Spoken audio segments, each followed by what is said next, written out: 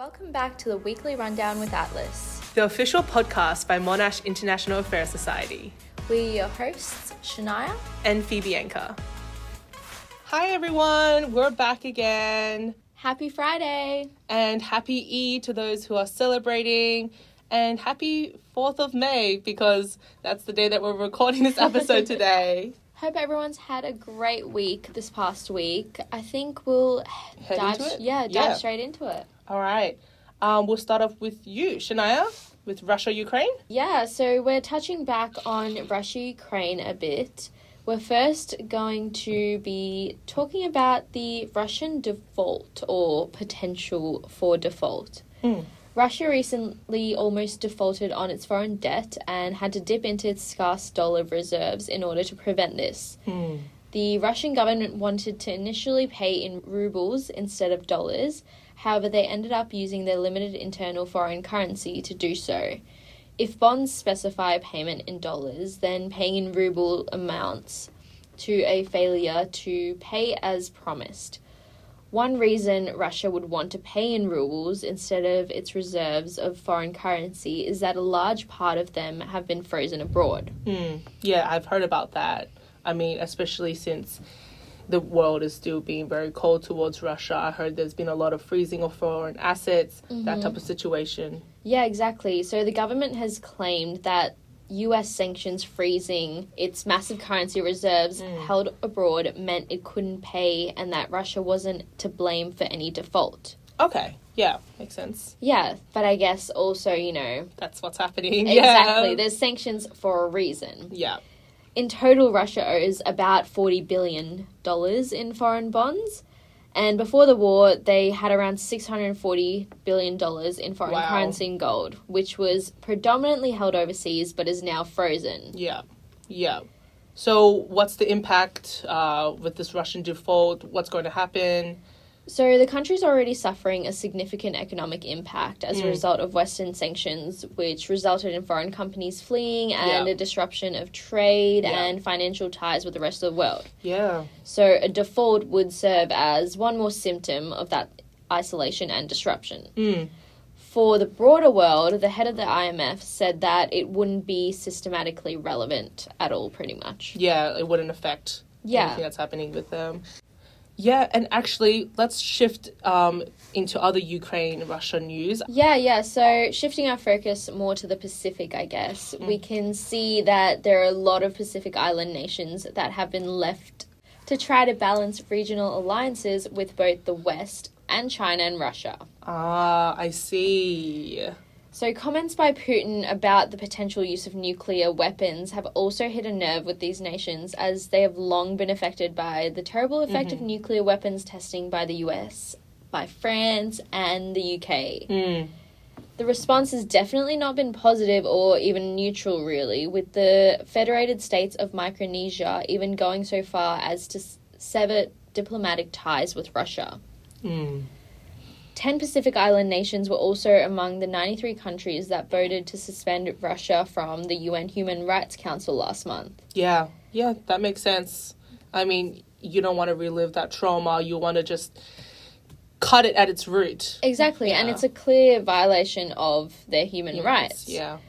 But of the Pacific Islands, Vanuatu and the Solomon Islands seem the most sympathetic or neutral towards Russia.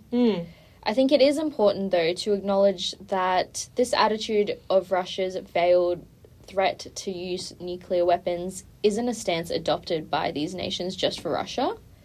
They also stood by it when the US and France conducted nuclear tests in the Pacific for years and violated human rights in the process. Yes, I'm sure. Yeah. So it's definitely like a sustained opinion that they have, which I think is good to see. Exactly. So that they're not really biased. Yeah, they're not biased towards either nation. Yeah. They're genuinely interested in what's good for their human rights. Yeah, exactly. Yeah, thanks for that, Shania. That's a well-needed update on Russia-Ukraine, especially you hear Russia-Ukraine on the news all the time. You don't know which one to look out for or even like which one to consume. Yeah. And I think that there's been like a few shifts in the dynamic since we last talked about it. Definitely. So yeah, thanks for that. We'll move on to me then.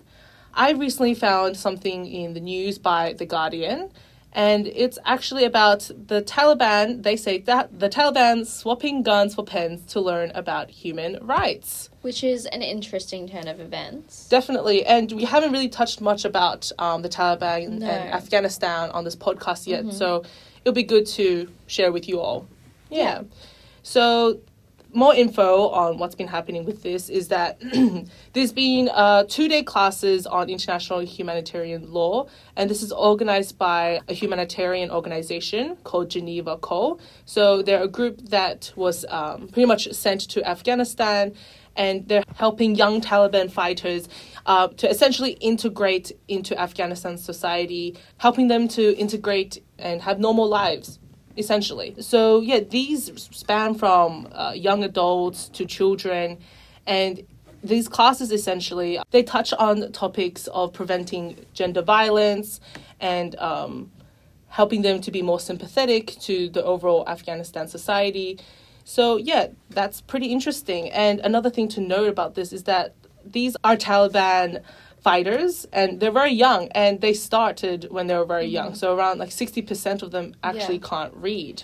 I think something that I found really interesting was the fact that they had to almost be trained to empathize with other people. Yeah. That was one of the things that I read in the article, was that they had to be pretty much trained to be empathetic. and to feel for others. Yeah, definitely.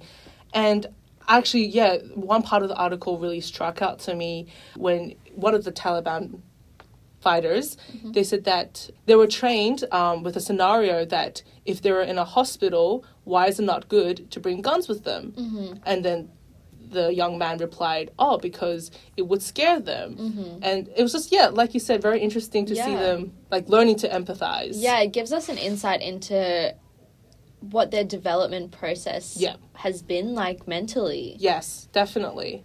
And I think just to provide a bit of history on the issue for those that might not be well versed in it. Exactly. So last year in August 2021, the Taliban officially took over Afghanistan, and the US troops withdrew last year, allowing the Taliban to take over the rest of Afghanistan. And essentially, the Taliban has transitioned from a fighting force to a government almost overnight, because within a span of 3 months, that is really fast. Yeah. And like quoted in The Guardian, it said that they had almost no preparation, no training, or understanding of things like human rights norms. So it's great to see that we have the Geneva Call bringing in people to educate them. And also the fact that these youths are willing to be educated on these issues as well, I think is really great. Definitely. So there's few opinions and a few quotes that I can draw from the article. One young man said that this war took the best years of my life. When I see people who are educated, I feel bad and I wish I was them. So that was one perspective. And we hear from Ashley Jackson, who's the co-editor of the Center of the Study of Armed Groups at the Overseas Development Institute.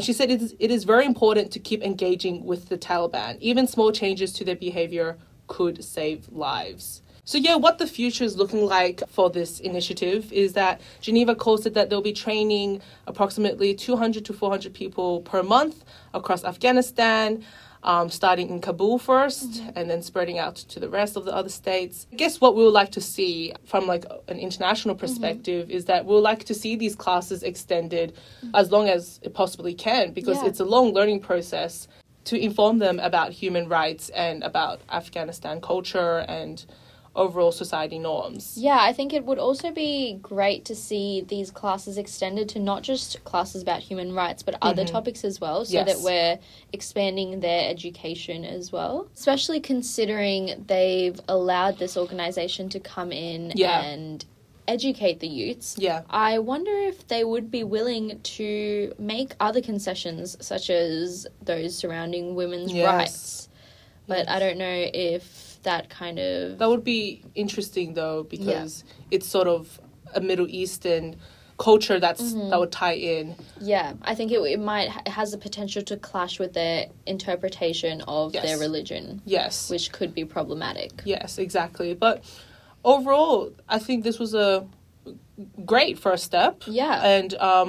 And I also know for a while it's been hard for journalists to come out of Afghanistan and to deliver these kind of news. So it's really good to see firsthand and to read about it and what's happening and the situation in Afghanistan. Exactly, more positive news. Definitely. Well, I think that was it for me. Yeah, I think we can wrap up on a good note. Yeah, definitely.